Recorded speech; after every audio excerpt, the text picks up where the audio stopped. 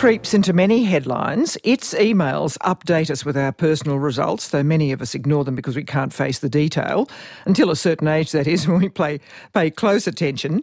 And now maybe further changes are in store for it. Superannuation's what I'm talking about. Since compulsory super was introduced by the Hawke-Keating duo back in 1992, there have been several significant changes. Now there's increasing talk of more to come, though quite when and what isn't completely clear. Maybe a genuine effort to precisely define what this whole system is for. It's become phenomenally successful, but what exactly is its purpose? The answer's not entirely clear, and there's many millions resting on that answer. I'll check with Jeremy Cooper, who's never far from these dilemmas. He conducted the big 2010 review for the Gillard government, and he's been working for the Challenger Financial Group, specialising in the provision of annuities, a sort of privately funded pension system. Jeremy Cooper, welcome back to Saturday Extra. Good to be here. Geraldine, always good to talk about super. Yes, I agree, even if others think what. You and I find it fascinating. What are the tom-toms saying about possible changes to our super system? Well, the drums seem to be constantly beating with super. There are just so many ideas about change, and that's part of the problem.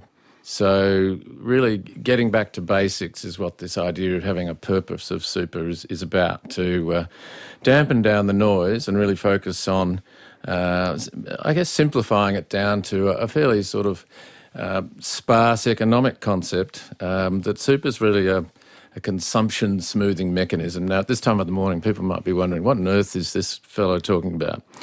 And basically, you are spending a little bit less during your working years by money being taken out of your wages and put into this thing called superannuation, with the idea of then being able to spend. Now, that spend word is somewhat lost in all the noise. Spend some of that money that you've put away, which is compounded by interest and investment returns over the period, and then that makes your lifestyle in retirement better than it would have been if that mechanism hadn't been there. That's the basic idea. The problem is it's become too politically contested, because you talked about millions, but in fact there's about $3.5 trillion sitting in our system, which is probably the most successful retirement income system in the world. It's not perfect, but it's become very politically contested, and it has what I call barnacles all over it. In other words, there's franking credits, there are downsizer concessions, there are small business concessions, and on it goes. And most of it's about tax. It's not about retirement savings. It's basically about what can I get out of this system. It's a little bit like housing.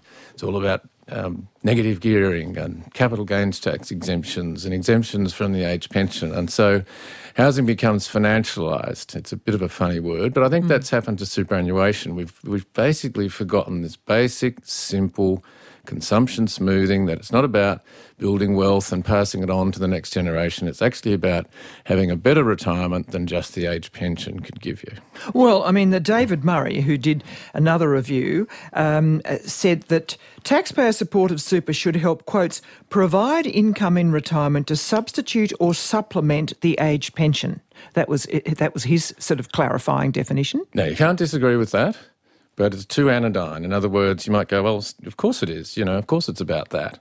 The trouble is, if you only had a purpose that consisted of that, what you're not doing is you're not ruling out, and I'm getting too many negatives here, but you're not ruling out what it's not for. That it's not for early access for housing. It's not for passing on to the next generation. So you need to go further than just this very simple statement, which is basically just plainly obvious. Of course, that's what it's for. But then there are all these other subsidiary things that tend to be the tail wagging the dog. I suppose what I'm getting at is if it's correct that, the implication was you take the load off the aged pension provision, so that then there's something in it for all taxpayers because the consolidated revenue isn't bearing that load. Is it doing that? Well, you see, it depends on where you set the level of the aged pension. Now, various governments have decided to be more generous than with the age pension than they would otherwise be. So the age pension is not some sort of static thing. As living standards improve and as we all get better off, which we are phenomenally well off in this country, it seems appropriate to keep being aspirational about the age pension. Otherwise, you leave those not working and reliant on the age pension, you leave them behind the rest of the community. And I don't think there are too many people who want that. So the age pension is not some sort of static target. In fact, if you look at the way the age pension has grown, it's quite dramatic, which I think is appropriate in a wealthy country. So it's got to be about more than that. And I think we need to include things like the benefits of having a pool of national savings that is not owned by the government. It's basically owned by us, the people of Australia, and administered by a system that's doing that on our behalf. That's actually an important purpose. And the reason I say that is that we're now in a position not unlike Switzerland where we own more shares in the rest of the world than they own in us. And what that means is that we now have something that, because of super, basically all the investing that super does around the rest of the world, has built up a pile of money that's really quite significant in terms of our GDP. The most recent figures I have got is that figure of what we own being more than what people own in the rest of the world owns in us is something like $200 billion or more. Which is a pretty decent chunk of our GDP, and also the amount of dividends that we get in foreign currencies like euros and US dollars and so on coming into Australia for the first time in our history. That just gives us a buffer, if you like, against all of the economic turbulence and uncertainty that's going on in the world at the moment. So, in fact, this is what Chris Richardson, the economic commentator, wrote a very interesting piece the other day reminding us that Treasury was very much in favour of the Kelty-Keating original plans for compulsory super because, even though it had tax implications, it forced savings, yes, which we were pretty poor at, yes, and that this was a really quite historic development. Now, I think that's been lost a bit in this. It has, with all of the franking credits and all the chatter. What was put on the table in That was back in 1987, and then it finally came in 92, didn't it? Correct. And in 93, Vince Fitzgerald wrote the Fitzgerald Report, which was entitled National Savings something or other. It's a very important document, and that's exactly what it was saying, that it was beneficial for a country like ours that had had an almost perpetual current account deficit. I don't want to get too technical, but basically drawing capital from the rest of the world, and that a pool of national savings was in itself nothing really to do with retirement, but just in terms of our national accounts, was a good that we should pursue. And we've actually it makes you much that. less brittle as a nation. Exactly. Is that the idea? Yes. It's like think of super as a sovereign wealth fund, a very large one, that isn't owned or controlled by the government, but by the citizens. Now, I mean, I was going to ask this later, but I'll ask it now. Therefore, this talk as well, in this great debate that is on quietly at the moment, about super possibly being put into things of national development, like infrastructure or like, say, the provision of housing. How do you react to that? Cautiously. I'm open-minded. I'd like to hear more about exactly what we mean by that. There are some fairly unhappy examples in other countries where well-meaning politicians have sought to get their hands on the large slabs of what's happening in the UK at the moment. The politicians there are talking madly about the pension system, investing in infrastructure and so on.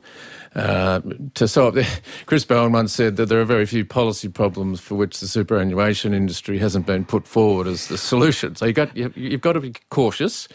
But I'm interested in hearing there can be win-wins with these sorts of things, that we could do something that was beneficial to the super system and also to the nation. But I'm just a little bit cautious. I probably haven't heard enough, or maybe not been listening enough to exactly what's meant by that. But OK, go back then to what might come, because I noticed, for instance, John Kehoe writing in the Financial Review the other day, these are the sort of headlines that are around, that why super tax breaks for retirees can't go on like this. Or there was another, with tax concessions totalling more than $40 billion last year, which areas are likely to be targeted? So there is a growing view from what I've read, even within the industry, that these generous concessions cannot last. Do you agree with that? Broadly, yes, I think that's right. And it's not about the budget for me. It's about basically equity and fairness. So just consider somebody, let's just assume that I'm nearing retirement.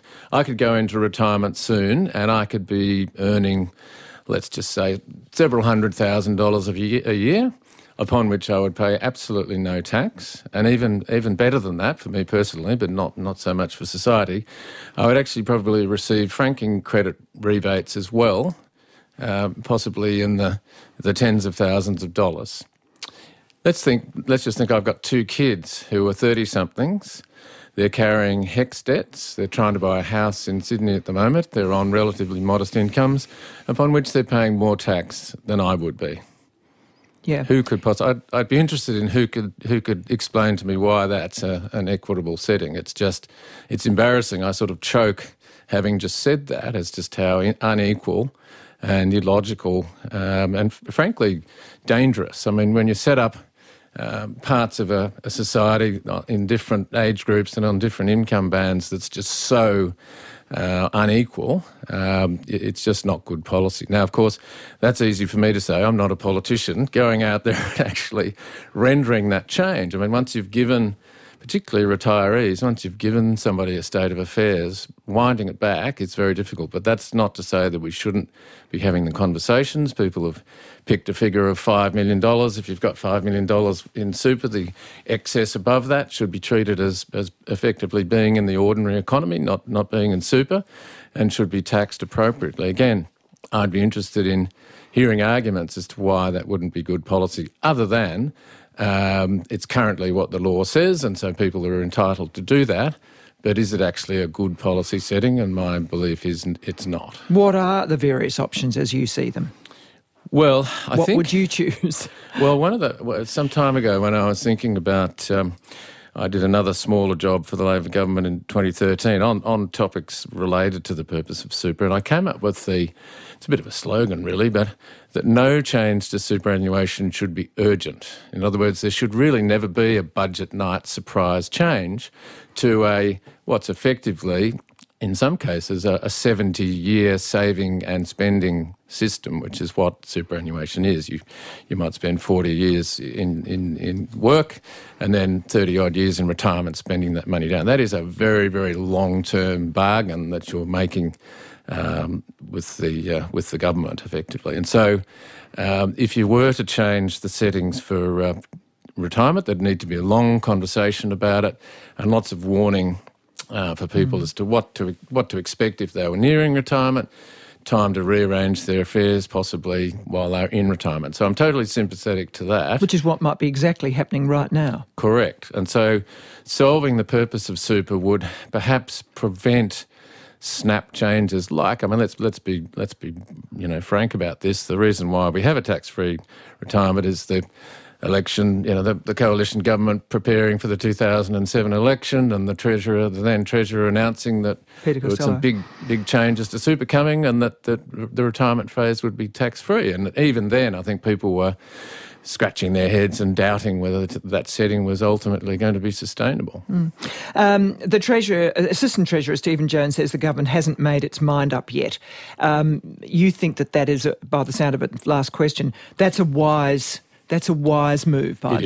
It is. And, it might be something, and I'm not telling Stephen Jones how to do his job, but it might be something that there's a conversation that goes into the next term of Parliament. I mean, these things shouldn't be rushed, but it is certainly a conversation, and there are related conversations around tax and especially with 32 super funds said to have $100 billion each in them. 100 million, each in them. There's certainly a lot of money out there. It's extraordinary, isn't it? Jeremy Cooper, lovely to have you back. Thank you very much indeed. Pleasure. Jeremy Cooper, a superannuation specialist, and yes, I think that is a debate we'll be revisiting for quite a while. I do hope you can join us again after the news at 8. We're discussing the JFK assassination, 60 years on. News time now. Think bigger about the world we live in. Ask your smart speaker to play ABC RN.